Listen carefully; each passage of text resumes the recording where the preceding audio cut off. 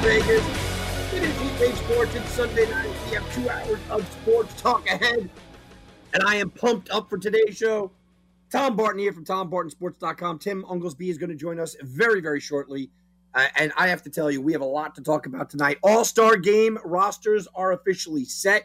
We touched on it last night. We will get into more of it today. These are the full rosters, so the snubs and the screaming, yeah, we want to hear from you guys. Make sure you write us over at HW Sports over on Twitter, Tom Barton Sports over on Twitter as well. 876-1340, 876-1340, get you part of the show as well. So we're going to get into baseball. We're going to get into some baseball conversation. There's a couple of trade rumors I want to see if we have time for, but the All-Star Game seems to be on everyone's mindset. The All-Star Game is front and center. And the All-Star Game, like we talked about last night, is something that gets people talking. It gets the blood boiling. I'm somebody that sits back and I watch these top 100 lists, whether it be baseball or football or basketball. I'm a list guy. And lists get me nuts. It gets me crazy. It's the same thing with the All-Star Game. It doesn't mean anything. And it's no overly real perception of reality here. It doesn't matter to your fantasy team. It doesn't matter to your wallet. It doesn't matter overall. But it gets frustrating. It gets annoying. So we'll talk about some of the snubs. We'll talk about some of the good decisions that were made. We will get into Major League Baseball. I got to talk to Tim, and I'm going to wait for Tim to talk about the Lamar Jackson situation. Lamar Jackson comes out on Twitter, and we know he's waiting for a contract here from the Baltimore Ravens. It, to me, looks like he's going on a franchise tag, but Lamar Jackson comes out, and he goes on Twitter, and he puts a picture up on Twitter of a dude with a grill that says, "I need money." And then he tries to walk it back because that's not about my contract situation. All right, come on. If you're going to go out on Twitter, at least just sell it. Just go down with the ship there. But it is an interesting scenario. I want to talk about what's going to happen with Lamar, what Tim believes, he's a Ravens fan, what he believes should happen with Lamar. And playing under a franchise tag, it may be a little bit different for a guy and a type of player like Lamar Jackson as opposed to a guy that we saw play under the franchise tag and kind of get paid a ton of money like a Kirk Cousins. So we'll talk about that. But I wanted to start off today with a little bit of basketball talk. Now, I know Tim hasn't watched basketball, and Tim has tuned it out. And we kind of bashed on the summer leagues yesterday. This isn't that. But I did want to talk about the realities of Kevin Durant. And I got into this on my Sports Garden Network show this morning, Wanna Bet Weekend Edition. You guys can check all that out at sportsgarden.com, #SGN over on Twitter and Facebook as well. And I talked about the Kevin Durant situation really quickly. Look, Kevin Durant decides right after Kyrie signs that he wants to be traded. All right, it is what it is. We could laugh, we could joke. Kevin Durant chasing a championship. I hear he wants to be, on the mid-90s Yankees. Ha, ha, ha, right? Well, we go down that path. He wants to team up with Tom Brady. Yeah, look, all the jokes are obvious. All the little jabs are going to be there for Kevin Durant. But I said, okay, Kevin Durant leaving, the Nets gave him everything. The Nets succumbed to everything that Kevin Durant wanted, and it went wrong. And it went wrong in the same way that LeBron has failed completely in Los Angeles. LeBron James has been an utter disaster because you let him run that team in Los Angeles. The Lakers will never see a championship with LeBron James. Do not tell me that bubble basketball championships are real. You will be laughed at and jabbed at. It's not. And LeBron gets a lot of flack for putting together horrendous teams, and now his career is going to be laughed at the tail end because he put together horrible teams. Well, Kevin Durant is the same thing. Kevin Durant didn't start this legacy. All he did was secure what we already knew about Kevin Durant and going out there and trying to chase a championship. But that's secondary. It's secondary to what has happened now because the NBA has now become a standstill. Every team thinks they have a chance. Every single team is calling. I heard a report from a pretty reliable source that 18 teams have inquired about Kevin Durant. 18 teams have called up. Now, it should be every team just to find out, but 18 teams have called up. The original thought process in my mind was, okay, we know Kevin Durant is going to ask for a lot. What is the term a lot? Right? I mean, we have to dissect the term. What is it a lot?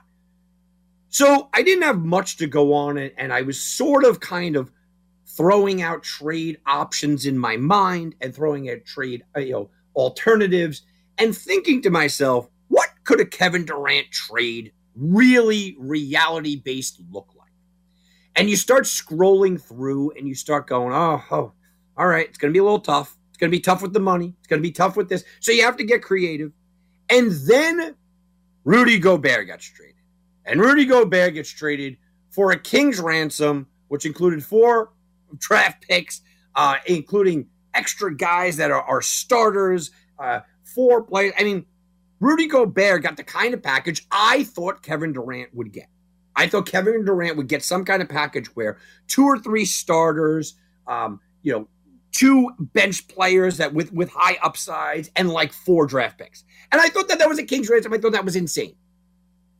But Rudy Gobert goes for that. What do we now have to change our mindset for? And I came out on my podcast. You guys can check that out on Believe Podcast Network. It is Wanna Bet and Wagering Week on the Revolver Podcast Network. I came out on my podcast and I said, and look, I didn't say it joking, but it was taken as a joke. I said, are teams going to ask, are the Nets going to ask teams for like 8 or 9 first-round draft picks? Like 8 first-round draft picks. Like, give me your next 10 first-round draft picks. And I kind of said it tongue-in-cheek. And I kind of said it with a joking tone, but I really wasn't joking. I really was talking about a reality-based, in a world that we live in where Rudy Gobert is going for 4 draft picks and like 4 established players. What can Kevin Durant go for? I undershot it asking for 8 first-round draft picks. I undershot it.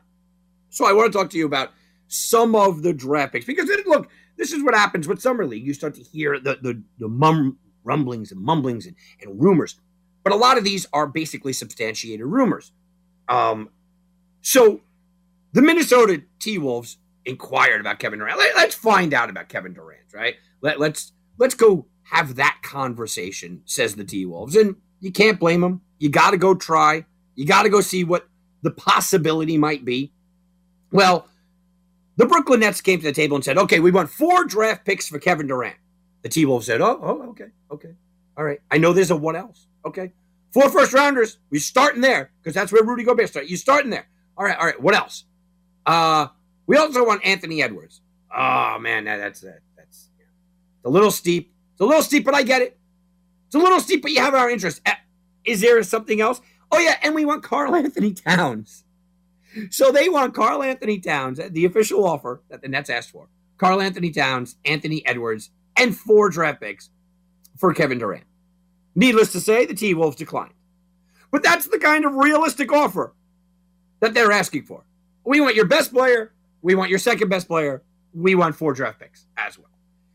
That's the kind of ridiculousness that the Kevin Durant offer is beginning with. Now, we know it'll change. So there's been other teams that are in the mix here, other teams in the shuffle. We know the Suns, the Lakers, and the Warriors. And according to a lot of resources that are going out there, and I know that some of these players, people have talked to players and they've pulled off of their comments, but a lot of research is going out there saying that the Warriors are interested, that the Warriors sort of dangled an option or a trade. And here's what the Nets wanted from Golden State. We're starting the conversation with Jordan Poole. We're starting the conversation with Andrew Wiggins. And we want 5 first-round draft picks after those 2. You can see where this is going, guys. They want 4 to 5 first-round draft picks plus 2 established players. I don't know if I can go out there and call Poole and Wiggins stars, but I think they're kind of close. And we certainly know Karl Anthony Towns is, and Edwards, sure. So this is what we're talking about. Okay, here's where we're going with these kind of conversations. They asked the Phoenix Suns, and again, this is a rumor that has been speculated. It can be not exactly verified, but can be traced all the way to the top. And all the way to the top was they asked the Phoenix Suns, we want Ayton and Devin Booker plus 4 draft picks. Yeah, okay.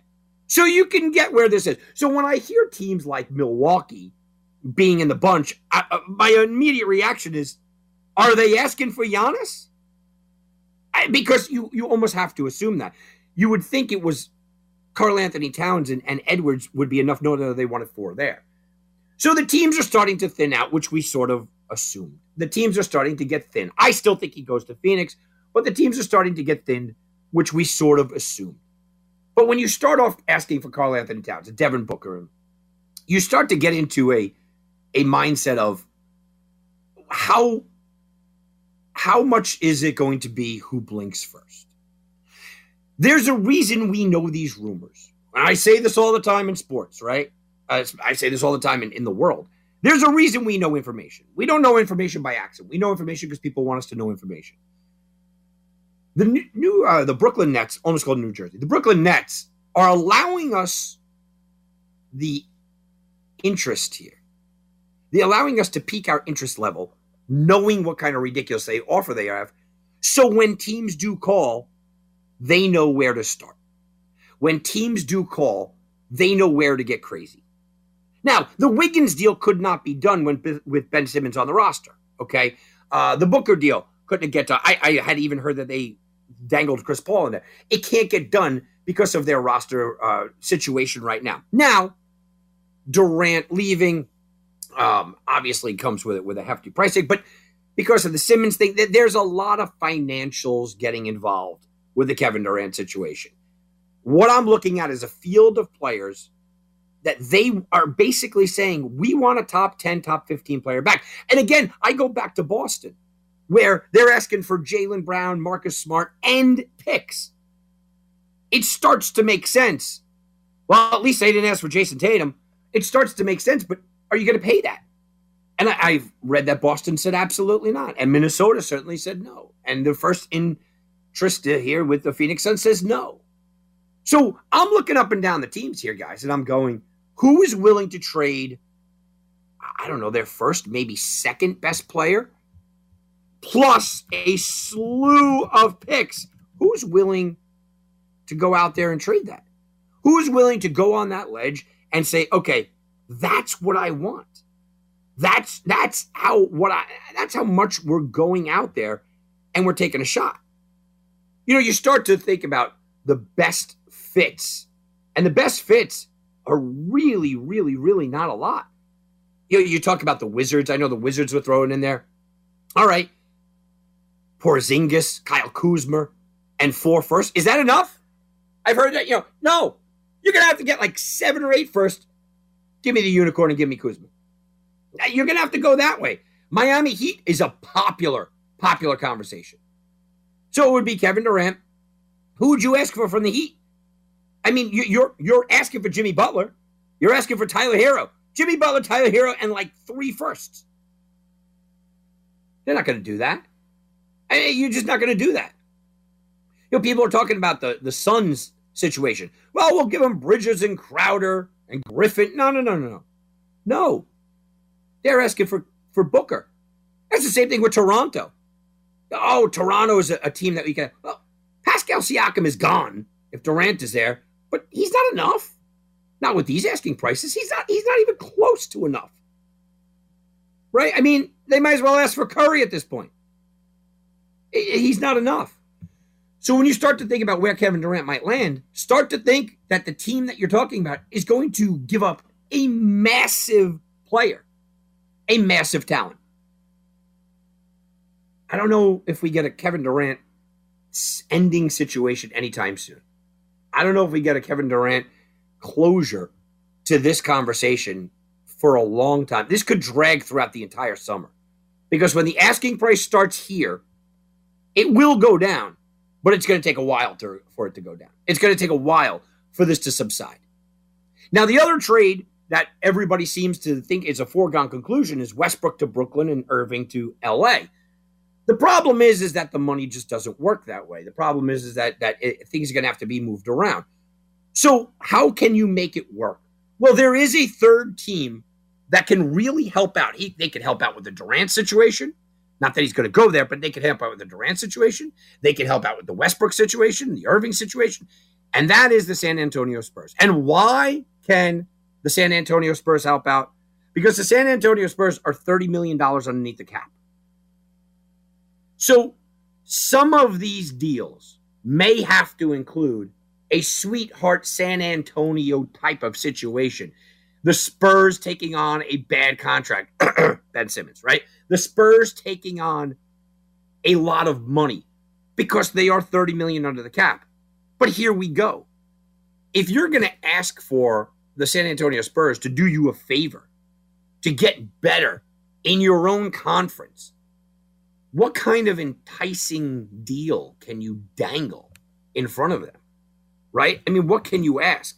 The Los Angeles Lakers, they don't have much of a future right now. The Lakers are just not a team that could go out there and can dangle interesting picks. 2023, the Pelicans have the right to swap picks with them. First round. 2024, the Pelicans own that. 2025, the Pelicans own that. 2026, that's when you start. So, for the Spurs to take on money, are they starting with a conversation about the 2026 first round? The second round picks don't mean anything. We know that. So, I mean, we're in a stage of wait and see in the NBA right now because no one's going to do anything until you hear about what happens with Kevin Durant.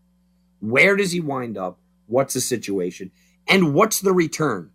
The Rudy Gobert trade sent ripples through the league that I don't know if we'll ever really, truly understand because it was such a ridiculous comeback on the way to the Rudy Gobert for a player like Rudy Gobert, which means players that are better than him, clearly better, like a Kevin Durant, the asking price has to be astronomical. Now, I don't think that the asking price should be Towns, Edwards, and 4. I don't think the asking price should be Ayton, Booker, and 4 or 5 first-rounders.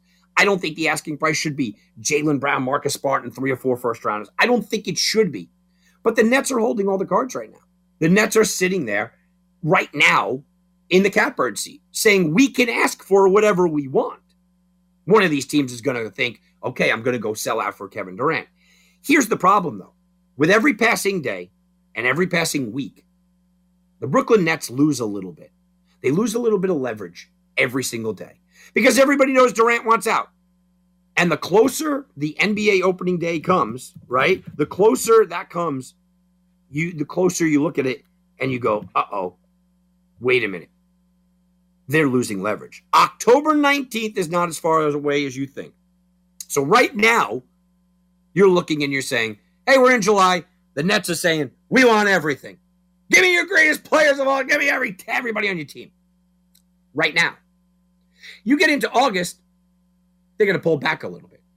You get into September and the deal's not done. Now teams are saying, hey, we're pretty set.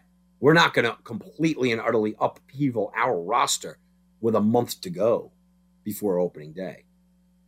So the Nets hold all the cards right now. The Nets are in a position to ask for the ridiculous haul that they're asking for. I don't expect the Kevin Durant stuff to be settled anytime soon. But make no mistake about it. Kevin Durant's going to be out of Brooklyn. Kevin Durant is going to get a haul back. Somebody will overpay. But the longer and longer we go, the more the Brooklyn Nets lose leverage, and that asking price has got to come down. But I did want to tell you guys what the initial asking price was because it is stunningly ridiculous. Okay, let's take a quick time out. Come on back. When we get back, Tim Oglesby is going to join us. We're going to get into the Lamar Jackson conversation and lots of baseball talk. Hour number 2, we're going to get into the All-Star. I want to hear your grapes. I want to hear you guys flipping out. I want to hear who was left off the All-Star team and who should not have made it. Or, hey, you're pleasantly surprised. Maybe they made you happy with a couple of good selections. All that and more right after this, right here on Heat Wave Sports. That right now, that person is not sold out to be a part of this team. It is more about them than it is about the team. Cannot play with them. Cannot win with them. Cannot coach with them. Can't do it. I want winners. I want people that want to win. This is Heat Wave Sports. Here's Tom Barton and Tim Unglesby. All right, guys, welcome back. Heat Wave Sports. We're sitting back. Look, we're talking a lot about things that are not going on right now, right? We're talking a lot about the NBA. We will talk about Lamar Jackson because the NFL is, of course, king. We are going to get into Major League Baseball, but, guys, one of the things that is going on, even though games are not being played, is the entire shuffle of the college landscape, whether it be college football. I think college basketball is soon to come. The college landscape is being shuffled up, and I wanted to spend a couple of minutes on this before we get Tim with us here. I wanted to spend a couple of minutes because, there's a lot of speculation of what's going on. And when this happened, when the shakeup started to happen, Tim actually texted me, and he said, Tom, you called it. You called it. And I said, I did, but I hate to be right. Right? I hate to be right in this situation. The big super conferences was always going to happen. We knew that. So now speculation always arises of what's the next step? Well, where we stand right now, everybody's waiting on Notre Dame. Notre Dame is the team that everybody's seemingly waiting on for them to come out, kind of make a decision. Now, I'll give you the Notre Dame side, then I'll give you everybody else's side. Notre Dame is sitting in a position where they actually make more money, guys, than 10 of the 14 SEC teams by being an independent. They make more money than all but 2 of the Big Ten teams because they are independent. So why would they not be independent? Why would they give up that independence to go out there when they're already making the money that would come from joining the SEC or the money that would come from joining the Big Ten, which I think would be a more likely scenario? They wouldn't give that up.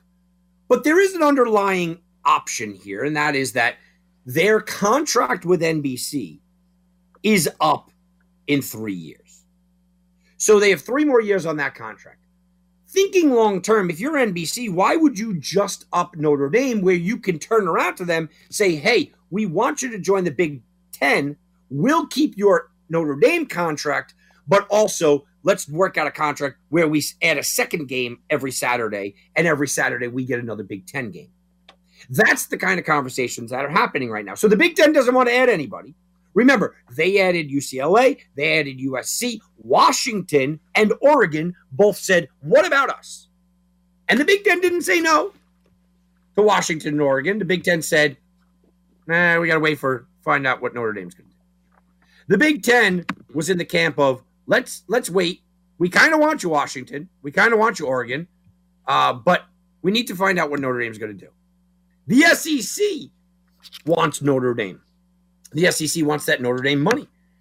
And that Notre Dame money is fantastic. That Notre Dame notoriety is fantastic. The SEC doesn't need Notre Dame, but they want Notre Dame. In the same position, Notre Dame's going, I don't know about do we want to go to the SEC? Do we want to compete with that kind of recruiting? Do we want that? Do we need the SEC? Notre Dame doesn't need the SEC, but they probably want them. So in that same vein, everyone is speculating that out of the ACC, that Clemson and Florida State will just become part of the SEC. And a report came out earlier this week that said Florida State and Clemson asked the SEC, and the SEC said no. Okay, that report has been shot down. That report is not true. Okay, they have not asked. But it obviously is going to be on people's minds about what is going on, and will we have a conversation that leads us to Florida State and Clemson being part of the SEC? My answer is yes, I think we do. But right now, I think the SEC is waiting on Notre Dame. So what happens to all of these schools? Look, right now, the Big East is in the best position. The Big East is not being touched, not being threatened, and they have a really good basketball school for, basketball conference for right now. The ACC right now is really not being touched, discussed, or threatened. Now, Florida State and Clemson leave, okay. But the ACC, look, I lived in the Triangle in North Carolina. I lived right in the heart, in the middle of Duke, UNC, and NC State country, while my wife is a Florida State alumni. I have intimate details of the ACC. I've been to every ACC school. I know it. I know it well. And what I know is that they generally don't care about football. It's always been the bugaboo from Florida State fans, who I thought should have been in the ACC anyway. They are still basketball minded, and so is the Big East. So maybe those two are sort of left alone. Maybe they have a bigger picture. And you can tell me, well, it's not going to impact basketball. Yes, it eventually will. But the conversation that I'm starting to hear, and I'm starting to hear a lot of people start to sort of just say, yeah, this is what's going to happen, is that the Pac-12 and Big Ten are going to start a super conference. That's the conversation. They're going to start this super conference. And I doubt it in some ways, and some ways it makes sense. In some ways, geographically, the idea that Arizona State are real close, right, to what the Big 10 really, or the Big 12 really is. I mean, Texas Tech to Arizona State, not that far. TCU, not that far. BYU, not that far. So you start to, or I'm saying BU, not that far. So you start to think about these power conferences. This wow, what can they be? And some of it, geographically, is not that far of a stretch. Some of it, geographically, is not so bad. I mean, you even go into, Washington to Texas is a rough one. Okay, Washington to Kansas could be rough. Yeah, some of that could be. But really what you look at is the West Virginia. West Virginia's always been sort of the outlier. West Virginia's the team that you'd have to travel to, basically the East Coast team. There's already been conversation in the Big 12 about where will West Virginia land. Should they even be a part of the Big 12? And now we have this. Now we have the conference. The super conference. Well, you also have to speculate who else can join the super conference. Who else can join that super conference? BYU, Air Force, Colorado State, a couple of Mountain West teams, Cincinnati, UCF, South Florida. These are the kind of super conference teams. Guys, I'm touching on it because we have to talk about it. And while some of it makes sense and some people are jumping on top of it, I don't know if we do have that super conference. I don't know if it ever gets that way with the Pac-12 and the Big 12. I don't think that it makes perfect sense like a lot of people believe, because there are some hurdles to go where. I think that the Pac-12 right now is looking for answers. I think that the Big 12 right now are all looking for answers. I think everybody is really looking for answers. Where we're sitting right now, I don't think we're going to get a lot of movement until Notre Dame makes their decision. Notre Dame's going to make their decision. I think we will then hear the future of the Pac-12. I will think that we will then hear the future of the Big 12. I think that the ACC right now feels somewhat comfortable. I think the Big East feels very comfortable. So I wanted to touch on the college landscape. All right, here's what we're going to do. We're going to take a quick timeout, an early timeout. We're going to come on back, talk about Lamar Jackson with Tim Unglesby, who's going to join us right after the break. We'll take that to the top of the hour, and then hour number 2 is all baseball for hour number 2. Let's take a quick timeout right here on Heatwave Sports. Now back to Heatwave Sports. Here's Tom Barton and Tim Unglesby. Tommy, I really need to get some more new rejoiners. Maybe Ryan can help us out with this, man. Yes, we do. Yes. Welcome back, Heatwave Sports here on a Super Sunday night. Tim Unglesby joining the show. Tommy carrying the load as always. Solid first segment, first half hour. And we're going to stay in the football side of it. We're going to jump back to the NFL. I actually got a couple DMs after the show last night, Tom, that they were excited that we brought up the football, which we always know. Football is the king regardless of how we feel. That's what people want to hear. So we got positive feedback that we did talk some NFL. They can't wait for the season previews, Tommy, that we're actually going to start. Tim, did I lose you there, Tim? Ryan, can you hear me or Okay, no problem. We lost him. So I'll pick up where he was leading off there.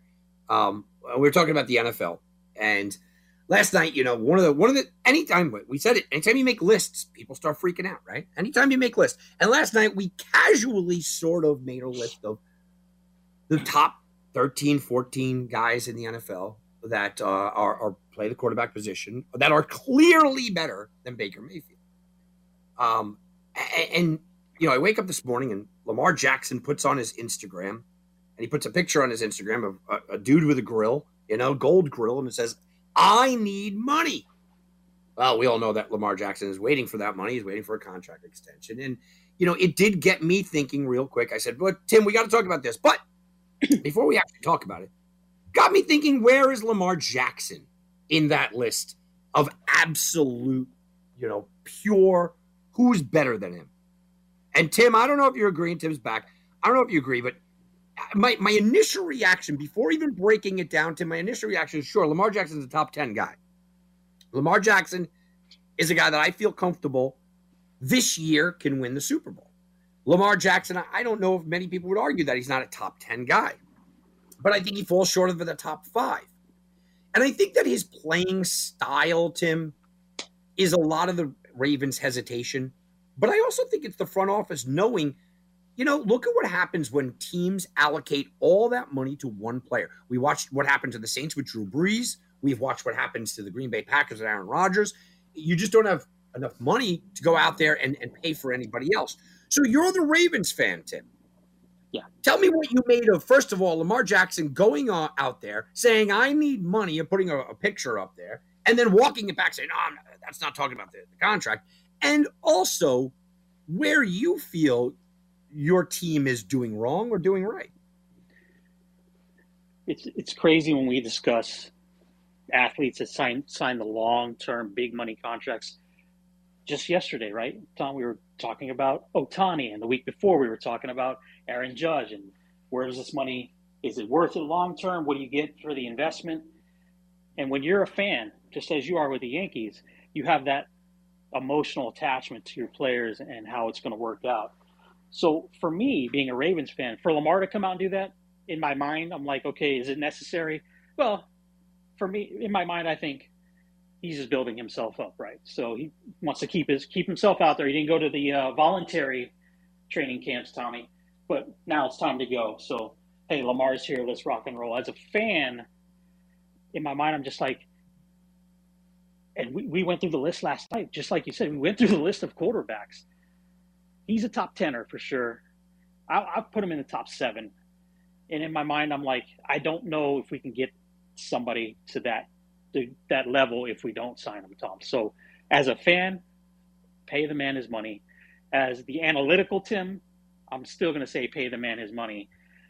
And what does that result in? I mean, it hasn't produced a Super Bowl yet, but we're only 4 years into his career. And, a lot of great quarterbacks, Tom, over the history of time have only won one Super Bowl or less. So I think for the investment, for the age, for what he's capable of doing, I say you have to pay him. And yes, I do understand the ramifications of how he plays, and it could lead to, knock on wood, hopefully not a long-term injury, but it is something you have to consider. But looking at the market, looking at what's available, and looking at what he's done so far in his career in 4 years, you got to pay the man. Tim, Lamar Jackson, somebody that I mentioned it this morning on Sports Garden Network. I thought that he could win a Super Bowl. I think that he can. I think that the team has the potential pieces in place. He got a lot bigger. He's not the small little Lamar Jackson that he was. And I'm not a Lamar Jackson apologist. I always call him the best throwing running back I've ever seen. But he did get a lot bigger. He's a guy that has shown he can adapt his game. He can change his game. Last year, because of injuries, they went to a throw-first mentality. He was able to kind of change his game there. Andrews had that huge breakout year. I think that Lamar Jackson deserves to get paid. The problem is that Deshaun Watson, Tim, reset the deck, didn't he?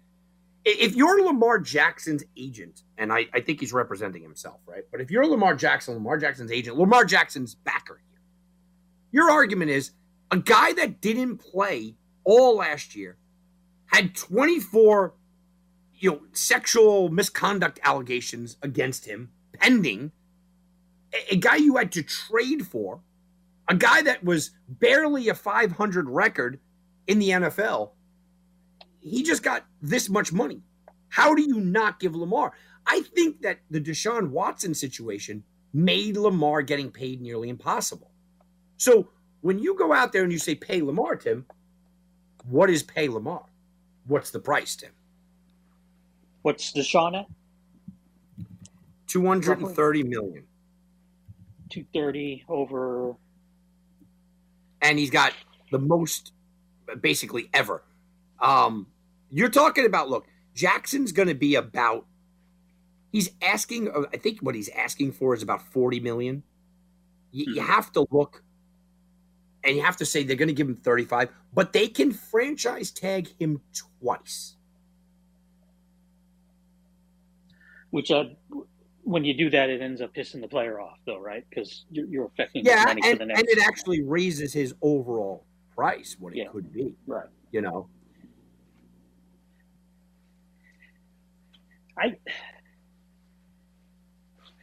Look, Tom, I think you do. I think maybe if you know you can't get it done this year, you got to tag him once.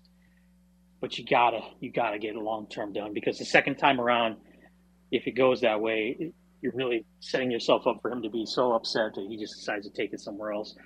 So, and you may even do that with the first time. I think at today's market rate, if you're telling me 35 gets the deal done long term, the Ravens, Tim, the Ravens, Jason LaConfora of CBS Sports said, and this is back in May, he said that the Ravens offered him 5 years, 35. He said he wanted 45. 45? He wants 45. Oh, wow.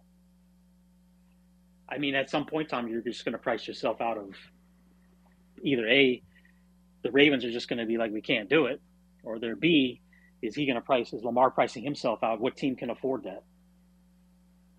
Tim, it also needs to be said, Lamar Jackson is 1-3 in the playoffs after going 30-8. He also has a passing rating of 68.3. He's got 900 yards, 3 touchdowns, 5 interceptions. He does not look good in playoff time. Do you think that has anything to do with it? I think the guy sitting in. Tommy, we lost Tim again. Sorry to interrupt there, brother. No problem. You know, what I was going to also tell Tim, and this is I know he'll pop back on, is, you know, we just talked about some of my quote unquote sources and some of the people that I listen to. One of the things that I keep hearing a groundswell about with Lamar Jackson, the reason why I ask, are they going to pay him the 45? The reason why I bring up the playoff record, and the reason why I start to bring that all up is, well, is there a team willing to do that? The things that I keep hearing are the Miami Dolphins could be that team too. Now, we know where Tua sits with the team. We know that Tua is sitting there with a basically prove-it mentality this year.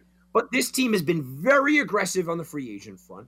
They have drafted really well, and they've drafted offensive weapons for Tua to succeed. This is a make or break Tua year. You give him Hill, you give him Waddle, I mean, Gesicki's there. You're building basically a Kansas City Chiefs type of offense. At least that's what Miami believes. But you don't have Mahomes running the show. And we just said, obviously, Lamar Jackson is a top 10 guy. Miami is the one team that I continue to hear him connected to. And Miami is the one team that I'm starting to think, wow, Baltimore is a smart organization, Tim. Baltimore makes a lot of really intelligent moves. You just said it. You're going to franchise him once. Okay, fine. You're going to franchise him, make him play this year. I'm okay with that from the Ravens standpoint. I don't love it. I don't think you love it, Tim, but I'm okay with it. Where it gets dicey is this. We're all sitting here, and anything could change during the college football season, but we're all sitting here, and anybody that is in the know in college football and in the NFL is looking at this, and we all know this is going to be considered one of the best draft classes for a young rookie quarterback in some time. People are thinking that this could go 5 or 6 deep. I've heard one of the draft experts that I've had on my show all the time, he said we could see 5 quarterbacks in the first 10 right now. That's what they're projecting. So if the Baltimore Ravens are in a position where, okay, we franchise tag him, we can't get much more off of this, we can't squeeze this out, and we're not going to pay him $45 million. Make him play this year. See if you can get to the promised land with him. If you do, then you pay him. If you don't, they could get some ridiculous haul back from the Miami Dolphins, who hold a lot of draft picks. They could absolutely, I don't think Miami's going to be a dominating force. You get a mid-first round pick there. The Baltimore Ravens can package 2, maybe move up, get their franchise quarterback. Tim, you got to start thinking long term. I have not thought that Lamar Jackson had played his hand to a point that gives the Ravens no choice, Tim. But I'm starting to believe that maybe he has left them no choice. I'm starting to believe that if you turn down 5 years, $35 million, and then in July, and I don't care that he walked it back, and then in July you're putting up Instagram posts after missing mandatory workouts or voluntary workouts that say, I need money. Tim, I'm starting to believe that he kind of painted them into a corner. And that corner might be because people are in his ear saying, Miami wants you. Look at the team they're building. In today's win now mentality, Tom, if, for instance, we get into further into the summer and we know there's not going to be a deal, he's a free agent after the season, correct? So what happens if they win the Super Bowl this year? And we both agree that we think they're one of they have to be right there in the top of the favorites that can do it if they're healthy. So what if they win? Who has more bargaining room at that, or bargaining chips at that point? Is it Lamar Jackson or is it the Ravens? Because if the Ravens mentality is, look, we just won the Super Bowl. Isn't that what everybody wants to do, is to win now? So really, are we going to overpay for somebody and hope that maybe we can win another one in the next 5 or 6 years at $40 million a year? Then you start to think about it. If they get close, the chips fall in Lamar's favor at that point, right? Look, I got you to the brink. Re-sign me and we can do this again. And if they don't make the playoffs, then it's all Ravens chips. So there's a lot of ways we can look at this. I think a lot of it's going to depend on, if the deal doesn't get done before the season starts, how the Ravens do during the season. Tim, I'm the other way.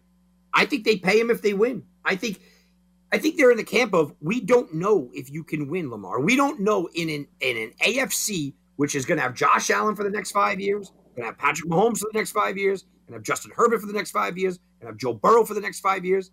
You got Trevor Lawrence coming up, you got Wilson coming up. We don't know if you can win. You haven't showed us that in the playoffs. You haven't shown us that you could get us there. I think they pay him if they win, Tim. I think if he gets close again, it'll be easier on the fans. Look, we offered him $35 million. He wants $45. The guy can't get us over the hump. I think that's the setup here, Tim. And that's why I'm asking you, as a Ravens fan, are you swallowing that pill? As a fan, I'm swallowing it for sure. I'm just trying to present other sides of it. But if you remember, and being a Ravens fan, I remember 100% that when Joe Flacco won the Super Bowl, they paid him. And we saw how that contract ended. It's something that you have to consider. Tim, often contracts that are paid for things that you did as opposed to things that you do come back and bite you. Yeah. Often that we see that in all sports. Go ask Albert Pujols and Miguel Cabrera, right? We see that all the time. Things that you did for a team and you got paid for, or things that you did in your career and you got paid for, as opposed to things you will do, often comes back and bites that team. Lamar Jackson, I'm not saying that he can't go out there and win, but I think that the Baltimore fan base will start siding with ownership the longer that this goes on, unless he does hold up that trophy. What happens? We all know last year Ravens offloaded 6-7-1 at one point. He gets hurt. They don't win another game the rest of the season. They actually lost every game after he got hurt. I think it was 8 in a row, right? Something ridiculous to end the year. And we were talking about Super Bowl after week 8. What happens if he's healthy this year, Tom?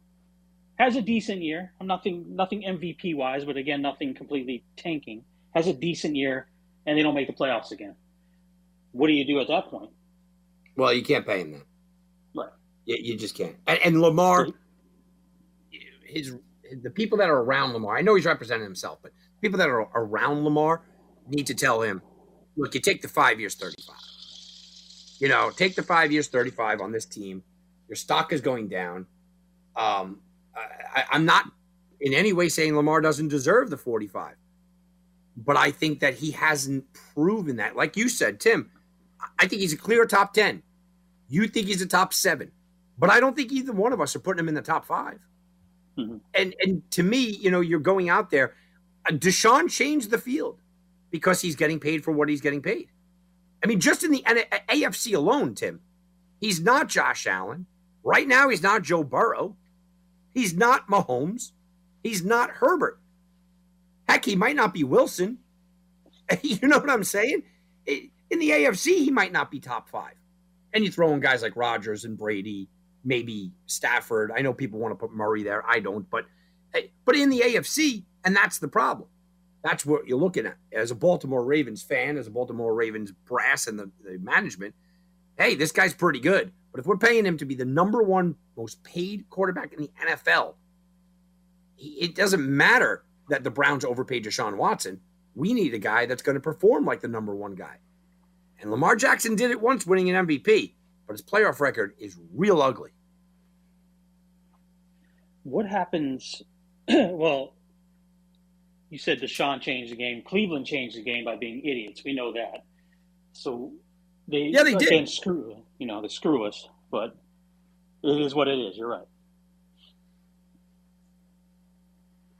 I mean, at the end of the day, you're going to have 2 sides of this. And that is the argument. If I'm on Deshaun's side sitting across the table, I'm going, hey, look at what Deshaun Watson was just paid. If I'm on Lamar's side, I'm going, look at what Deshaun Jackson, I'm twice the quarterback as him. Here's my numbers. Here's my results. Here's my MVP. Here's my winning record. Here's his. And on the other side of the table, you're going to have the Baltimore Ravens going, yeah, but the Browns are morons. You know what I'm saying? Like that's their whole objective. But it doesn't matter because it tilts the argument towards Lamar right now. Towards Lamar until opening day. This argument is all tilted. But all of a sudden, if you turn around and you're looking at this and you're saying Lamar Jackson doesn't win a Super Bowl this year and doesn't win the AFC North and doesn't win an MVP, that's just fuel for the other side to say, well, if you can't do that, then you shouldn't be the number 1 guy. Right. And we're going to know come preview time whether they cut the talks or something gets done, Tom. And really what looks at is he goes into the season without that extension or the new contract. 2 things are going to happen. He's going to play like an MVP, or he's going to be so bothered by it that he's not going to play well. And then we'll really see where the money goes at that point. So like I said, this season, if he's not signed by the time this season starts, it is a absolute huge, huge season, not only for Lamar Jackson, not only for the Ravens, but I think you have to throw Harbaugh in that mix too, because if they don't make the playoffs, Tom, as much as I love this guy, I think they're going to fire him. I really do. Well, I do too. And not only that, Tim, how about the mentality? Usually a guy going into a contract year, Tim, you go, oh, he's going to have a great year. I think it would work the other way with Lamar. I think Lamar's going, you know what? I got to lift my stock up. I'm going to start throwing more. And instead of running, why am I going to risk my body? Why am I going to fight for that extra 1 yard? I know that I can run, and the league knows I can run. Let me start throwing more. Let me start showing them I can go downfield more. I think it changes Lamar's game. I think it whereas it fuels a guy like Baker Mayfield, and we talked about that last night. The doubters fuel him.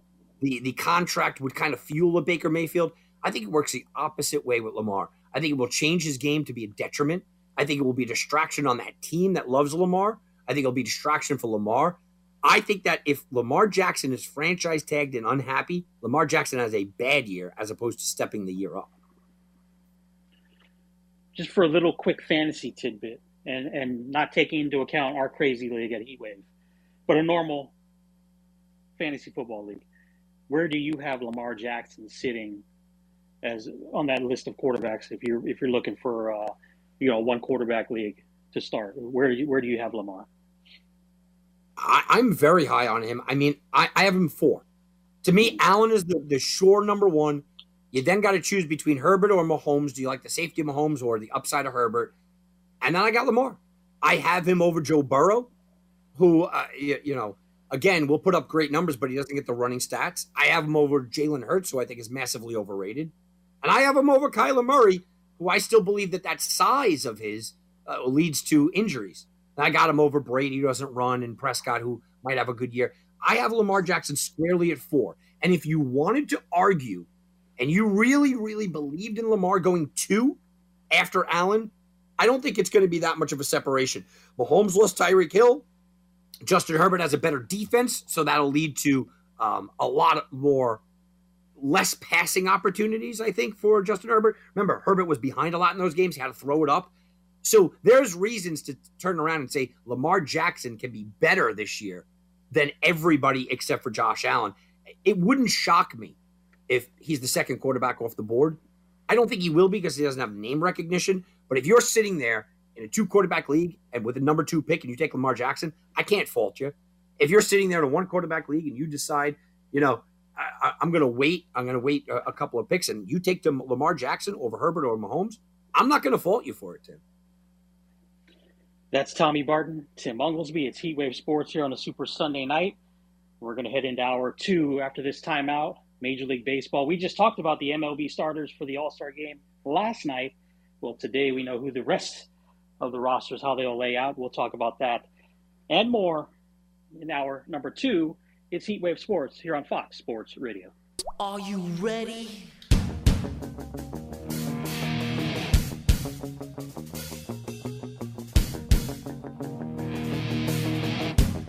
Now back to Heatwave Sports. Getting you ready for a new sports week here on Heatwave Sports, Fox Sports Radio, 98.9 FM, 1340 AM. With you every Saturday and Sunday night at 10 o'clock, except for Tom next week. We actually have the weekend off, so plan ahead, Tommy. You can do whatever you want next weekend. We don't have to do any radio, but it's just like a little mini break because after that, we're kind of going to get steamrolled into college, pro football, Major League Baseball draft is coming up. Actually, next week, I believe, is that. So we'll get to talk and recap that. And then Major League Baseball trade deadline coming up early August. So we have plenty to go on here through the rest of the summer. Yeah, it's going to be an interesting little push here. We're leaving tonight in an hour. We won't talk to you guys again on Heatwave Sports. You guys can always listen to everything else that we do. But we won't talk to you guys again until the 24th. That will be, Tim, and the 24th is 9 days away from the trading deadline. You don't think that things are going to be hot and heavy right there? I wonder what's going to happen between now and then. I thought that we'd already start seeing some trades. It looks like everyone's kind of sitting on their hands and waiting. Yeah, it looks like it, but I think we'll get something by the time we come back on the 24th. I think we'll have at least one, I'd say, pretty big deal, don't you? I think we could have a lot of stuff in a lot of sports, Tim. I think we're going to see at least one big deal in Major League Baseball, but I think we're going to see 2 or 3 before we get back. The KD situation, I don't think will be resolved, but it certainly can be. We just talked about Lamar. Maybe that is something that goes on, and training camps are going to start up. I think we're going to have a lot of stuff in the next quiet, quote-unquote, 2 weeks. And not to get too involved in it because really it's a niche thing to go this deep, but you and I enjoy the minor leagues in college, and then the draft. That's always a big day for Tommy and I, Major League Baseball draft day. The Orioles sit with the number 1 pick, Tom, and we know they're on fire right now. They're doing well. You want to bring the kids up, like you said last night. Let's bring them all up. Let's continue this rebuild. And I look at all these mock drafts, and I try to read what the scouts say, and I look at who's available, and it becomes a finance thing, and that's what really upsets me as a fan, because I look at who should be the number 1 pick according to everybody is Andrew Jones' kid, right? That's who I want to see in a Birds uniform. But then I read that, maybe they'll go with this slot because it's cheaper. I hate that financial aspect of Major League Baseball sometimes, but I get it and I understand it. But come on, Tom, give me Andrew Jones Jr., man. Put him on my team. I know you want him, Tim, but the more I've read about him, it's minor league baseball. It's not even minor league baseball. It's it's not even minor league baseball. It's high school kids here. There's a few guys that you can argue. Elijah Green is somebody that I can absolutely argue going number 1 overall, starting center fielder. Tamar Johnson, the second baseman. People are talking about him as basically Jose Altuve. I wouldn't be surprised if that was the pick. Jackson Holiday, somebody. I don't know if I would take him over Drew Jones. Everyone's kind of connecting the Baltimore Orioles to Brooks Lee. Here's the problem that I have, and I know you have to just take best player available. The problem that I have with the Baltimore Orioles selecting Brooks Lee is not that he's not Drew Jones. It's that The Baltimore Orioles have the best prospect in baseball right now. He plays shortstop. The guy Westberg was actually a shortstop. They're probably moving him to second base. He's a top 50 guy. They have a guy, Vera, and another shortstop in the lower minors. It's kind of like what the Yankees have. It's just a glut of shortstops. If you're going out and just picking best available, sure, just go grab best available. But when you're looking at a team buildup, you're going, look, if I'm close between Jones and a shortstop, if I'm picking between the two here, why would you not go with the bloodline, with the name recognition, and with the position that you're just not stacked with? That's what I don't understand. Because it's going to cost them more to sign him than it would be Brooksler, right? That's exactly what it comes down to. Right, absolutely. Yeah. And I hate all I heard for the last year, by the way, is that Tremaire Johnson is the number one pick. I mean, that's all anybody talked about. Now I'm seeing him in mock drafts go outside the top 5. I heard Elijah Green was just that sure thing. That guy, oh, man, best center fielder in the class. By the way, former NFL tight end Eric Green is his father. You know, absolutely athletic, off the charts. I heard he was certain to go. And all of a sudden, you know, he might be outside the top 10. So these things change pretty quickly, Tim. You know, we know that money is a big part of this, which brings me up to one talking point here. Kumar Rocker. This could be interesting. I'm hearing that he's going to probably be a first-round pick, probably in the top half of the first round, 15, 16, 17, right there, maybe is more possible. He could pitch immediately. He could be thrown into the rotation by August for some of these contenders, Tim. He could be right there. He's a medical risk, but he was also a top 10 pick, right? I mean, he's right there. And you look at the teams that are in the middle, okay? Look at the teams that are where he might be picked up, and it starts to get a little interesting. I've seen him mocked to Atlanta at 20. Oh, I could see him being part of the Braves for a little push there. I've seen him mocked at Philadelphia at 17. I can see that. Cleveland Guardians, you tell me Cleveland couldn't use an arm? All of a sudden in August? And how about this, Tim? Number 13, your Los Angeles Angels. Yeah. You know, you go out there, you take a risk, take a gamble on a guy that could really join your rotation in August. I saw he was hitting wherever he's playing, independent. I'm not sure what level it is, but he was topping out pretty fast. Like he had the speed there. So he's got it. It's just the medicals that you worry about. But if you're a team that's making a push this year, and Kumar Rocker's the missing piece to put you into the playoffs and deep into the playoffs, and Kumar Rocker is a integral part of your playoff rotation, who cares? Roll the dice. Yeah, I don't know if he's going to be good at the next level. And I was a guy that was down on him. You know that. Coming out, I was down on him. But I'm sitting in a position, I'm going Philly, Cleveland, Atlanta, Seattle even, if he falls into the 20s, Toronto. Why would you not roll a dice on one of these, this kind of guy, if you're one of these teams that says, maybe he's the missing piece we need. Maybe he's that arm. Because he's probably one of about 2 or 3 first rounders that could contribute right now. And I think that you can fast track him right now. Tom, I know I've asked you this before, but just for in case people don't remember or listening that didn't hear this, when you look at, obviously each team's depth is a situation and what they need comes into play, but you mentioned the bloodline kids in Green, Holiday, and Jones, right? All 2 of their dads played Major League Baseball, 1 played NFL football. You know that there's the athleticism there. There's the gene pool is good with their high schoolers, right? Do you want the polished 3-4 year college guy if you can get him rather than the high school guy? I know there's hot shots and can't misses, but are there really hot shots and can't misses? It takes a little bit longer for them to get through that minor league system. And then you never know what can happen, whereas a college guy is a little more mature, a little more fine-tuned, and can get there quicker. Majors, that is. Yeah, I'm going to answer your question in a little strange way here, Tim. Generally speaking, I want to go with the high school guy because he's in my system long enough. I feel like I could get him out of any bad habits that he might have developed in high school and give him my kind of habits as opposed to trying to undo habits. With that said, I have always, that is my general rule.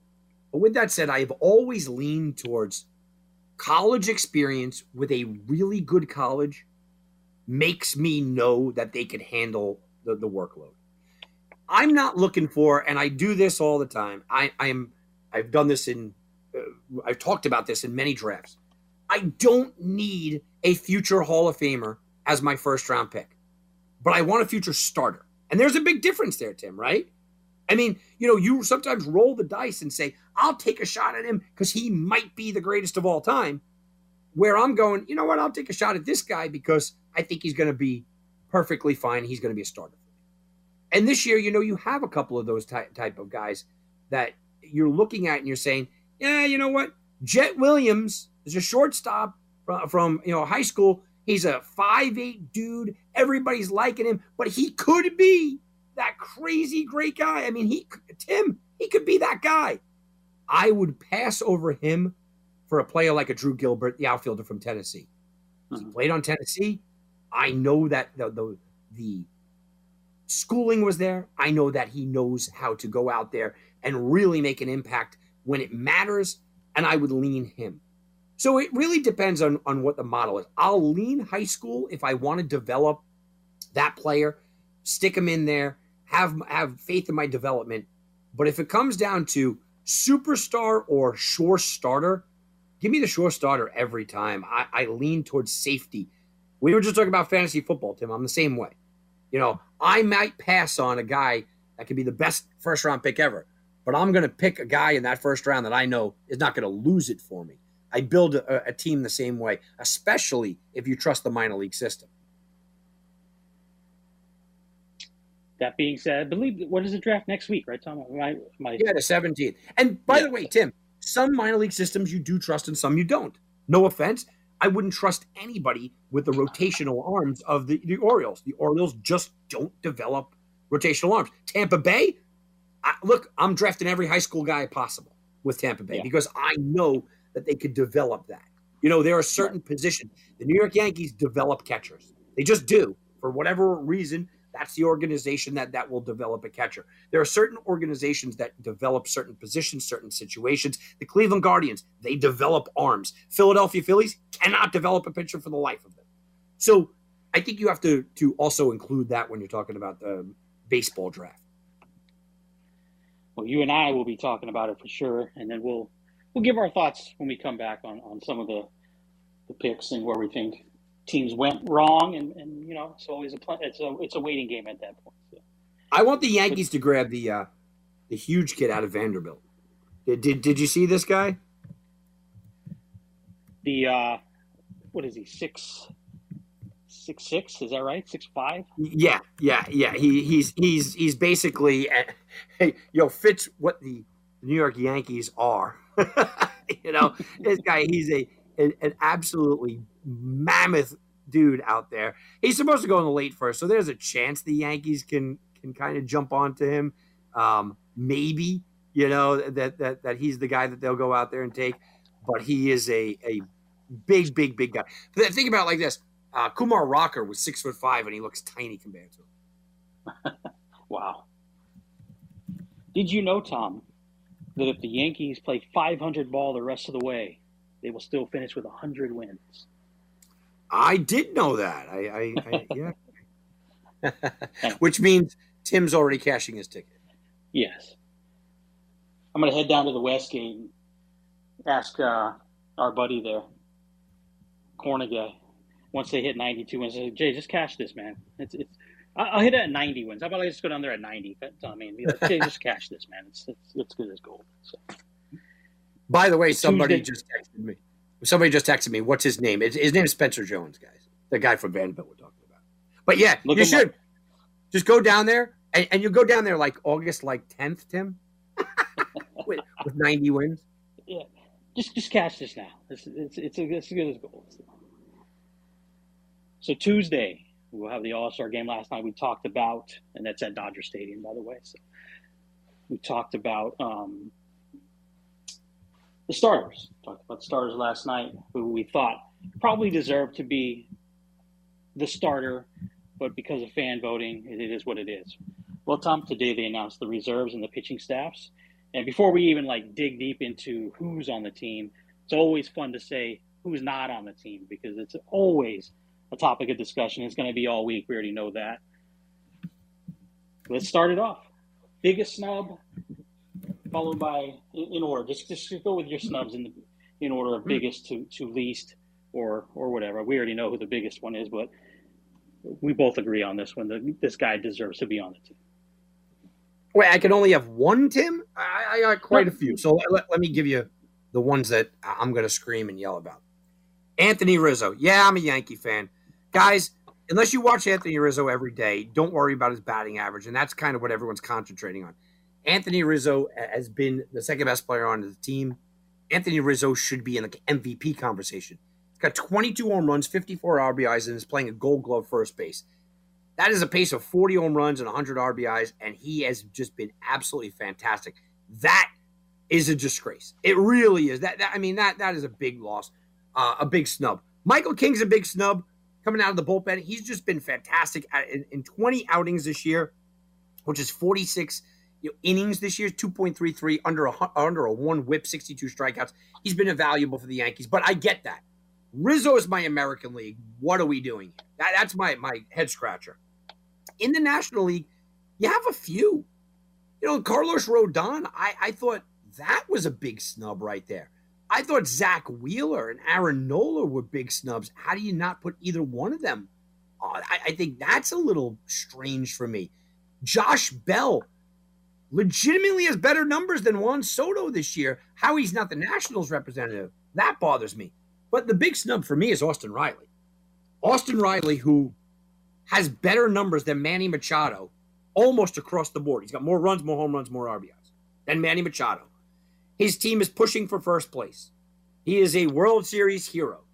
How is this guy not a part of the game? It's unbelievable. And if you want to, you'll put him up against this starter. And I know you said, well, Machado was voted in. He was voted in. But Machado also has a top 5 betting odds to win the MVP right now, because he's batting a little over 300, 14 home runs, 50 RBIs, 51 runs scored. Well, Austin Riley's better. 50 runs scored, okay, negligible. 56 RBIs, that's more. Timmy's got 23 home runs. He's batting 282. It's not like he's batting 260 like Ohtani. He's batting 282. The fact that Austin Riley, to me, look, I'm upset about the Rizzo situation, but Austin Riley not being on this team is a travesty. That's the biggest one for me, too. Riley deserves to be at this game. And I said it to you off air. If you're trying to grow the game of baseball continuously, he's young, he's fun to watch, and he's going to be around for a while. Why would you not find a way to put him in this game, Tom? And it's not like you're giving him a cherry case of putting him in. You just read off the statistics. I know that each team has to have a rep, but you could find a way to put him in this game. And I feel the same about Rizzo, too. And I was going to ask you this on the Rizzo situation. Do you think it's because the Yanks have 6 players going total that they didn't want to put another Yankee on there? Is that what happened? I think that's exactly what happened. I also believe that there's the notion that, Anthony Rizzo kind of is going to be that fill-in guy. I think that there's the notion that, look, some of these guys are going to get injured. There's going to be some fill-ins. And it wouldn't shock me if Anthony Rizzo is kind of the first guy taken. Because you look at some of the snubs. People are going to talk about Ty France. And you're right. Look, France is a guy that certainly can be put on this. But he's also banged up right now. Corey Seager, people are going to argue about that. You know what? He's got 245 average, less home runs.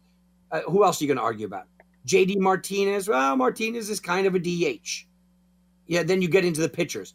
As far as a hitter, I think that you don't put Rizzo on. You don't get everybody all upset that there's a million Yankees on. You don't go down that path.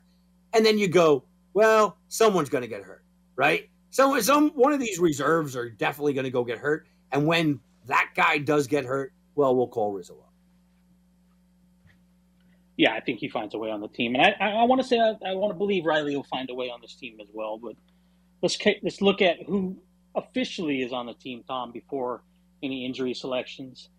We'll just go position by position. The catchers, both these guys actually were runners-up in the fan voting. So you have Trevino from the Yanks, his first time as an All-Star. D'Arnaud from Atlanta, first time as an All-Star. You're good with those? Yeah, very much so. I still think Tyler Stevenson should have made it, but I get because he's been injured that he didn't. And if you want to go check out a really cool video, go watch Aaron Boone telling Jose Trevino that he's an all-star. It was pretty cool. He legitimately didn't believe Aaron Boone and thought Aaron Boone was messing with him. Pure emotion there. And Travis d'Arnaud has just been steady as a rock. I like both of these selections. Infielders for the American League. Reyes from Minnesota, his first time. Bogarts, his fourth. Jimenez from Cleveland, his first. Jose Ramirez, also from Cleveland, his fourth. And as you said last night, the legend selection or whatever you want to call it, Miggy Cabrera, his 12th.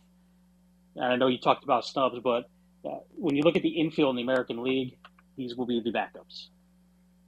Yeah, I'm okay. Look, Andres Jimenez is having a really good year. Jose Ramirez, I just mentioned on my show this morning, I said, I think Jose Ramirez, and I think I talked to you about this last night, I think he should be in the MVP conversation behind Aaron Judge. Bogarts, his numbers are a little inflated, but okay. And Araz is leading the league in batting. I like it. I like these reserves. Just wish there was a way Rizzo could get involved, but I do like the reserves there. National League side, Albert Pujols will be the special selection. We'll call it the legend selection. Then you got Pete Alonso, his second. Nolan Arenado, his seventh All-Star appearance. Jeff McNeil from the Mets, his second. Dansby Swanson, Atlanta, Tommy, his first All-Star selection. And the guy you wanted on this team last night, he made it. From Colorado, C.J. Cron will play his first All-Star game. Yeah, again, I like most of this. You can't argue Swanson. Well, you could argue he should be even the starter.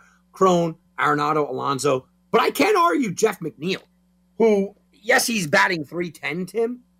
He's got 38 runs, 35 RBIs. He's got 4 home runs. He's missed time. He's a solid, if not less than average fielder. Jeff McNeil shouldn't be anywhere near this team. Not when you have guys like Austin. Put up Jeff McNeil's numbers against Austin Riley. It's embarrassing. Jeff McNeil is embarrassing when you're talking about this. I mean, that's a ridiculous selection right there. And it has nothing to do with the Mets needing somebody because they have Pete Alonso on the team. It's an embarrassing selection. In the outfield for the National League, Juan Soto, his second. Kyle Schwarber, his second. Starling Marte, his second. And Ian Happ, first-time All-Star now. That's the American or National League outfielders. Yeah. Okay, look. Ian Happ has to go because he's a Cub. Okay, he's going to be the Cubs representative. I would have taken David Robertson and been perfectly fine with David Robertson being, the Cubs guy. They went with Ian Happ. I don't think he has the numbers to make the team. Starling Marte, again, not having a great year, Tim. You have him on your fantasy team. You can't be exactly happy about Starling Marte. Schwarber, okay. And Juan Soto. I mean, this is one of those, are we just building the brand? Or is Juan Soto truly deserving of this selection? Juan Soto is sitting back, batting .240. Got 17 home runs. Okay, got a little power. Reality says Juan Soto should not be part of this team. Josh Bell should be the representative, but they went with name recognition there. I don't like these outfields at all. Let's just put it that way. I wouldn't have had Happ, Marte, or Soto on any of my teams. And if you're going to tell me that it's the brand and growing the game, I'm okay with that. If you put Riley in there too, right? You can't do one or the other. You have to do them all. So. All right, American League outfielders will be Andrew Benintendi from Kansas City, his first. Byron Buxton, his first. Julio Rodriguez, Rookie of the Year, first. George Springer out of Toronto, his fourth appearance. And Kyle Tucker from the Astros, his first. So a lot of first-timers here in the American League outfield. Yeah, and George Springer's another guy. He's batting .250. He's got 17 home runs. I could argue that he shouldn't be in here. The guy that I'm upset about is Benintendi, though. Look, I know now all of a sudden it's fashionable to love Andrew Benintendi all of a sudden on this team, and everybody wants him because a trade bait. But, Tim, I'm just going to read off numbers to you. You tell me what's better. 3 home runs, 35 runs, 35 RBIs, 317 average, 2 steals.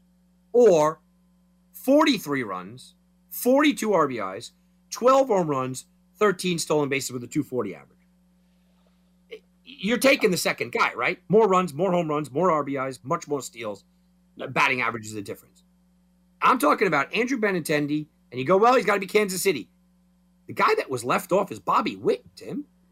Yeah. How is baseball promoting the brand? Bobby Witt right now is he should be the KC representative, not Andrew Benintendi.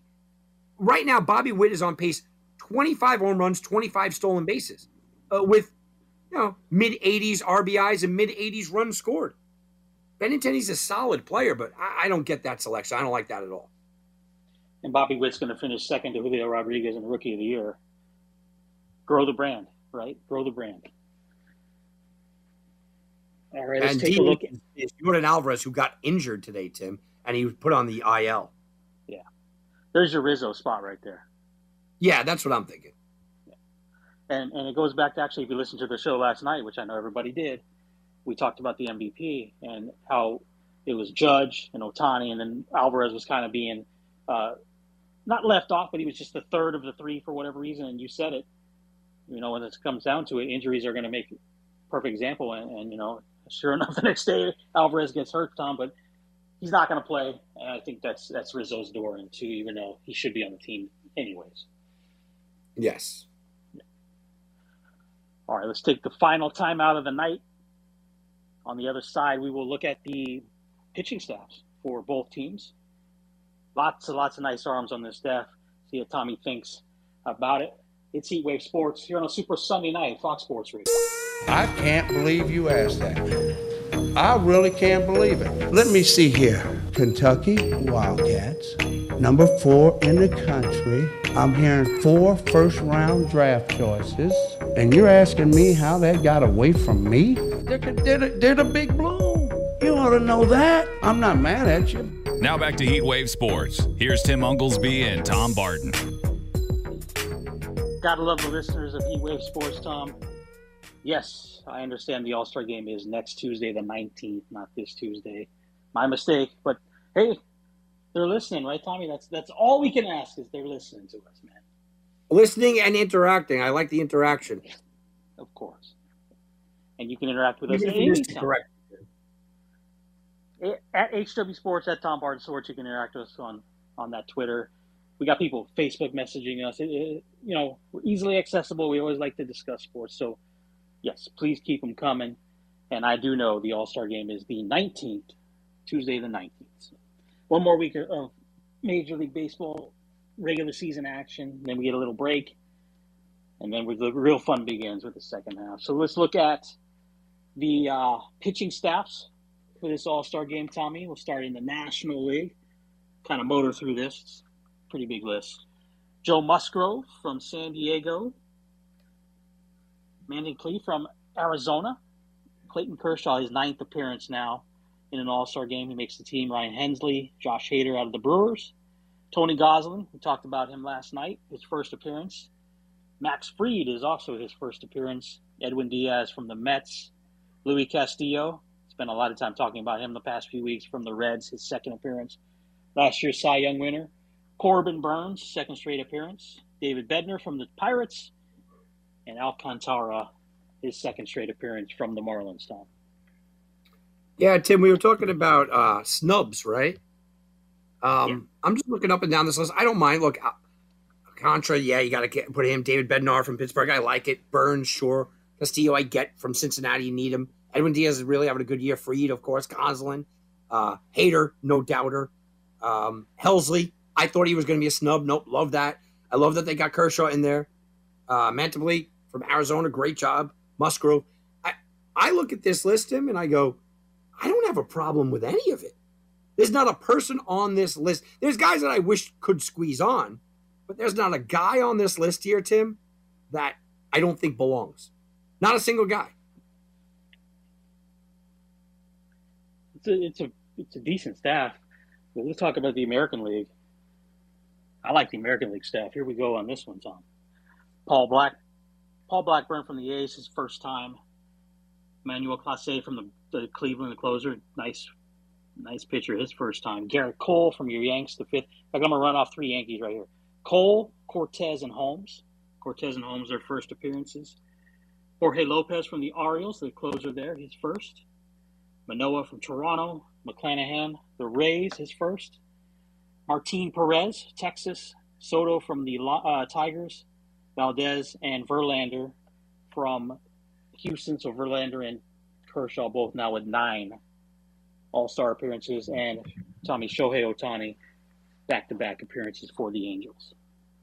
Yeah, look, I don't know. If you want to nitpick here, and I don't, you don't want guys like a Paul Blackburn, but who else are you taking from Oakland, right? Gregory Soto's had a decent year, but who else are you taking from Detroit?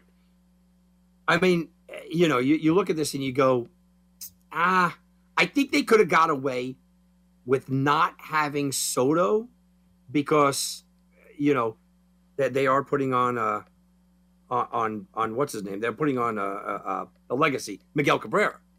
So I think you could have got away with not having Soto if we're nitpicking. Martin Perez has got to be the Texas guy just because, they have to have one on. So the Blackburn and the Perez, you can't really argue, even though I want to. The Soto is the guy I'm going, okay, he's fine. And I'll tell you, Framber Valdez, to me, doesn't pass the eye test, but his numbers are fantastic. So here we go again. Do I think that a guy like Kevin Gausman probably should have made it? Yeah. Do I find a position where it's easily replaceable, somebody I can easily pull off? No. The one guy I don't think belongs is Gregory Soto, just because Detroit already has Miguel Cabrera. But I don't know if the rules are, well, the legacy guy doesn't count. So maybe he's there, just like Perez and Blackburn, where he just has to be there for and Lopez, for that matter, where he just kind of has to be that guy. Last night we discussed who the starters would be. I like Verlander from the American League. You like McClanahan. National League, we both talked about who the guy could be. But at home, you think with a 1.6 ERA, it's probably going to be Gosselin, right? I think it should be. I would love to see Kershaw against Verlander. That would be great. But I'm not counting out Alcantara either. I mean, you almost have to. But yeah, I think they're probably going to lean Gonsolin because, like you said, he is at home. Tim, what is your argument though? Because everyone says we always agree. Okay, everybody says that that's all we ever do. I am adamant that Justin Verlander should not be starting this game. Justin Verlander, unless you're saying, like we've been saying this whole time, promote the game and it's good for the fans and all that nonsense, unless you're going down that route of Justin Verlander, he is not the pitcher that McClanahan is this year. He's just not. Right now, Shane McClanahan leads Major League Baseball in ERA and strikeouts. He's the clear starter for me. But a lot of people that are saying what you're saying, that it should be Verlander. My argument is based strictly on, not statistically, it's based on what I think Major League Baseball wants. And yes, McClanahan, better ERA, leads the league in strikeouts. I know Verlander has him by a couple wins, but it's Verlander because of who he is and how they can build a little late promotion for this game by saying the 9-time All-Star Justin Verlander leads the league with 11 wins. I think that's the route they go, Tom. So we do agree in that I personally think McClanahan's the best pitcher, but we disagree on the fact that I'm looking at it from who Major League Baseball wants starting that game. And at the end of the day, the manager's going to make the call. So we'll see who it is, but I'm just kind of foreshadowing what I think baseball is pushing. And yes, it would be ideal to see, say, Kershaw and Verlander, but Gosselin's, he's so money right now. It's hard to just not put him in that spot, Tommy, and that's why I would go that route. And Tim, if you really want to promote the game, if you want to go that route of just promoting the game, you put Shohei Ohtani against Clayton Kershaw. Yes, absolutely. Who knows? Maybe they start Ohtani. Tommy, who knows, right? I sure hope not. He's not the best pitcher, but we've seen, I don't think so they go that route, but it wouldn't surprise me. No, it wouldn't surprise me. I like the fact that that the American League seems more well-rounded. But I will say this. I think that the pitchers, they generally got right. Like, I have small gripes about the pitchers. Mm-hmm. Overall, Tim, I think the pitchers, they generally got right. It's the hitters I still have a couple of problems with. But the interest level for me on this All-Star game is rather high. I think you should have got Bobby Witt in there. Doesn't make any sense to me. Austin Riley, sure. But overall, the interest level, Tim, pretty high. I like the mix of the old guys and the young. I like the fact that we're talking about, 40-year-old or 39-year-old Justin Verlander and mid-20s Shane McClanahan. I like that. I like to think about, well, when are the Yankees going to be involved? When is Clay Holmes and Emmanuel Clase, who are shutdown closers, when are you going to bring them into the game? I mean, Clay Holmes should be getting Cy Young votes at this point. When are you going to bring them into the game? How about the other side? You got Josh Hader. He's your shutdown guy. How about a ninth inning where Hader goes up against Clay Holmes? That's kind of cool. So my interest level is really pretty high overall. You look at the the starting rotations and the starting box score, and you go, look, I don't know if Vladimir Guerrero should be starting, but I'll tell you what, I'm intrigued to see Guerrero, Trout, and Judge in the middle of that, and Ohtani even. Guerrero, Trout, Judge, and Ohtani, 1, 2, 3, 4. That might be a 1, 2, 3, 4 we tell our kids about, Tim. Right? Yeah. I mean, it really might. And this is taking nothing away from the National League, where Paul Goldschmidt's having a great year and Manny Machado is nice and Trey Turner. No. We may be talking about historic. I watched Guerrero, Trout, Judge, and Ohtani, bat, what is it going to be? 2, 3, 4, 5 in the middle of a rotation going up against, and this is where it gets to me saying, I wish it wasn't Tony Gonsolin, going up against Kershaw. To me, Tim, that's intriguing. The American League has a lot of intriguing storylines. I'm real pumped up to talk about the storylines of this game, even though the game might fall a little short. I think the American League wins. Tom, what do you think? Yeah, I'm an American League guy. I always kind of take the American League. So last night we kind of motored around the divisions, talked about some teams. I just wanted to go through again and talk about a couple more teams as we, 1 week left, and then we get to halfway point. So the first question I would ask you, though, you brought it up with Clay Holmes, and I know we briefly touched on it a couple weeks back, but when Chapman's back, is there a change there? Does it go back, Tommy? Does he get his job back, or is Clay won this now? No, I mean, he's back. Chapman's back, and he's not pitching in high leverage situations. I mean, that's just the reality. Aaron Boone came out and said he's going to mix and match. Aaron Boone kind of said generally he's going to go with sort of the hot hand. He made that pretty clear. But the hot hand, there's nobody hotter than Clay Holmes this entire season. So I think Aaron Boone is in a position where he wants to say this, but he would never do it. I think he wants to say, I'm not removing a guy with a 0.04 ERA from the closer's role, but Clay Holmes doesn't have the 10-year track record that Chapman has, and if he falters a little, I could fall back on Chapman. I think that's what he wants to say, Tim, but we know that Aaron Boone won't say that. I think it's Clay Holmes. I think Clay Holmes should garner massive Cy Young votes if he continues to keep this up, but it is a long season, and Clay Holmes doesn't have the track record. What about Seattle? What's your take on Seattle? 45-42. They won 8 in a row.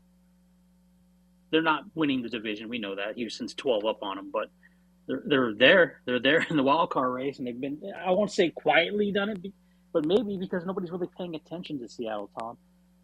Is this just, we talked about the Angels' 14-game losing streak earlier in the year, that they were too good to be that bad. Is Seattle not good enough to be an 8 in a row winning team? And more of a, now they're right around middling 500. It's kind of where I had them at the beginning of the year anyways.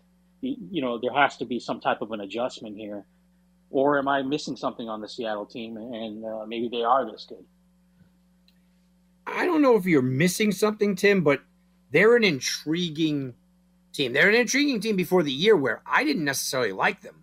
But they got a lot of pieces in place, and a lot of things had to click for this team, right? I mean, that's what had to happen. A lot of things had to click the right way for this team, which they had. Julio Rodriguez has come up and looked good. Logan Gilbert looks like an ace, right? J.P. Crawford is finally living up to his first-round potential. They had a lot of things click for this team. But I think that one of the main things that people are not paying attention to is their bullpen, where Eric Swanson, has a 0.79 ERA. Paul Sewald has a 2.43 ERA with 10 saves. This bullpen really has stepped up. And that therein kind of lies the problem. I think Julio Rodriguez is going to continue to play really well. I think that we watched J.P. Crawford kind of come back to the pack a little bit, but he's a solid player. They can be solid offensively. Pitching-wise, I don't know if you could sit back and expect Logan Gilbert to keep this up. I don't think you could sit back and expect Eric Swanson, at 28 years old to break out to a point like Clay Holmes did, or Paul Sewald at 32 years old to continue to just step it up like this. And that's my problem with Seattle. I don't expect it to last, but they keep proving me wrong. I didn't like them before the year, and all of a sudden you're looking at them and I'm going, I still don't love them, but man, they keep proving me wrong. The wild card race in the American League, Boston and Tampa. Then you have Seattle and Toronto tied at with the third spot. And then the Orioles and the Guardians at 2 out. Chicago White Sox 2.5 back at that point. Even Texas, Tom, just 4 games out of a wild card spot. So a lot of teams still involved. It's fun to say that at the break. But in the dog days of summer and then some of the trades that are going to happen, we'll start to see the separation. Who do you see out of that group? We'll just look at the top tier. Boston, Tampa, Toronto, Seattle. And then you have Chicago hanging back there. Which one of those is the team that takes the dive? I think that Tampa Bay is going to take a big dive here with the recent injuries. Wander Franco's back on the DL. They lost Springs. They lost another starting pitching. They lost Kevin Kiermaier. Not that he's a huge loss, but I mean, they just got hit with 4 injuries this morning, including Wander Franco. I just don't think that this team can hang on. They're not built to be able to sustain these kind of injuries, Tim. And as good as Shane Baz has looked in the first couple of games, he looked awful today. He's a guy that's going to be a little volatile. McClanahan, look, I just touted him as the best in the American League. Does anybody expect that he's going to strike out 350 batters and have a 1.7 ERA? No, which means that's coming kind of back to reality. I think Tampa takes a fall, and I think Cleveland takes a fall. This is a Guardians team that's been playing over their head. I think we realize that. It's a Guardian team that has a couple of nice pieces, a lot of nice pieces, you could say, but they weren't built for this year, which means I don't think that they're going to go out and make that move. Cleveland is not a team that's going to go out and make the move to improve themselves. Tampa Bay is not a team that's going to go out and make the move to improve themselves. I think Seattle will. I think Boston will. I think the White Sox certainly can. So they're in a competition where status quo, if everything was just the same, I still think Tampa Bay kind of falls off and maybe Cleveland. But knowing what the other teams are going to do, they're going to go improve. And knowing that Cleveland and Tampa Bay are going to stay pat, Tim, that makes me lean that those two are going to be the big fallers. National League side, Atlanta, last year's champs. Top team in the wild card. Padres behind them. Phillies, no Bryce Harper, Tommy, but they've won 7 of their last 10. They sit in the third spot. Cardinals a game behind them. Giants 2, and then even the Marlins 4 back of Philadelphia. How about there? Where are we looking at? Since we get 3, can Philly hold on without their MVP? Obviously, I have St. Louis surpassing them into the wild card. The Giants hanging around there like they always do. And Miami, can Miami ride into a playoff spot on the backs of Alcantara and Pablo Lopez? Miami can. Miami has some interesting pieces, and keep remembering about Miami. They have guys coming up. Dylan Floro's been out. He was their closer before the year began. He's been out. He's just kind of working his way back here. You have interesting pieces in the minor leagues.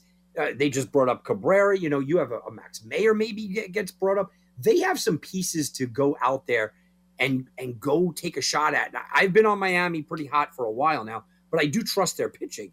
I don't think that they're going to be able to make, again, that move. I don't think that they even care to make that move. San Fran might make that move. Tim, I don't believe in the Giants at all. I don't believe in the Giants because you're banking on a guy like Carlos Rodon, who is not going to pitch 200 innings this year. Their bullpen has been very shaky lately, even leading into. Jake McGee's ERA is rising. Rogers doesn't look like he found what he had last year, even leading into Duvall, who we don't know what September, August baseball is going to kind of treat him like after a long season. So I think San Francisco is going to take a dive. I think Miami could sustain, and I just don't believe in this Philadelphia team. I know that they look good, and I love the Wheeler-Nola combination. I don't like the bullpen, and I flat out don't like their hitting. Even Schwarber and Castellanos are just not doing it for me this year on a consistent basis. They'll have spurts, like Alec Boehm will have a spurt, but those spurts will end pretty quickly. Philadelphia is as likely to continue this run of playing really well as they are to go, 1-10 over the next 11. I think they're a very volatile team. Atlanta, by the way, might win that division. Yeah. The Mets, I see a classic Mets meltdown here, Tommy, and that's with supposedly the big guns coming back. And, Met fans are we already know they're ignorant. Oh, we got the guys coming back. We're gonna steamroll the second half. I don't know, man. I got to see that before I believe it happens. And what do we know the Mets commonly do, Tom? They choke down the stretch. They do. And this is one of those years, we keep talking about acquisitions here. Tim, this is one of those years where the Mets fans are all looking to Uncle Phil. That's what they're doing, right? They're looking to their big uncle with a big paycheck, and that's what they call him. That's their moniker for him here in New York, because they think he's going to go out there and make one of these dynamic moves. We'll see, Tim, right? If the Mets stand pat and they get back to Grom and Scherzer, they might win the division, but the meltdown is also possible. Everyone's looking for Uncle Stevie to come in and kind of save the day. I'm waiting to see also, because he's had the team for a little while now. Francisco Lindor was a big spend for him. Everybody else, look, Scherzer was a nice acquisition, real nice acquisition. Did it put you over the top? Is that the guy to win it all? I don't know. I'm waiting to see what Uncle Stevie does here. All-Star Game next Tuesday. Major League Draft this next week coming up. Free agency and the second half of Major League Baseball season. We'll keep you updated with all that here on Heat Wave Sports. Tom, tell everybody about Tom Barton. Guys, here's what I'm going to do for you tonight. If you sign up at TomBartonSports.com tonight and you tell me that you're listening in, I am going to give you until the first day of college football. So you're going to get 47 days for less than $100. I'm not like the other guys. I don't upgrade, no big selling. It's TomBartonSports.com. Less than $100. Get every play I select. It's TomBartonSports.com. Tommy, 2 weeks. We will talk again. So you have a great weekend next week. Do something nice. Do something nice for yourself, my man. I am definitely going to go try to do something for the special, what is it, 21-year-old birthday. I'm going to try to do something. There you go. For Tommy Barton, for Ryan, back in the studio, always doing a great job for us, Tim Unglesby. We'll talk to you in 2 weeks' time. This Heat Wave Sports only on Fox Sports Radio Las Vegas, 98.9 FM, 1340 AM. Have a good one.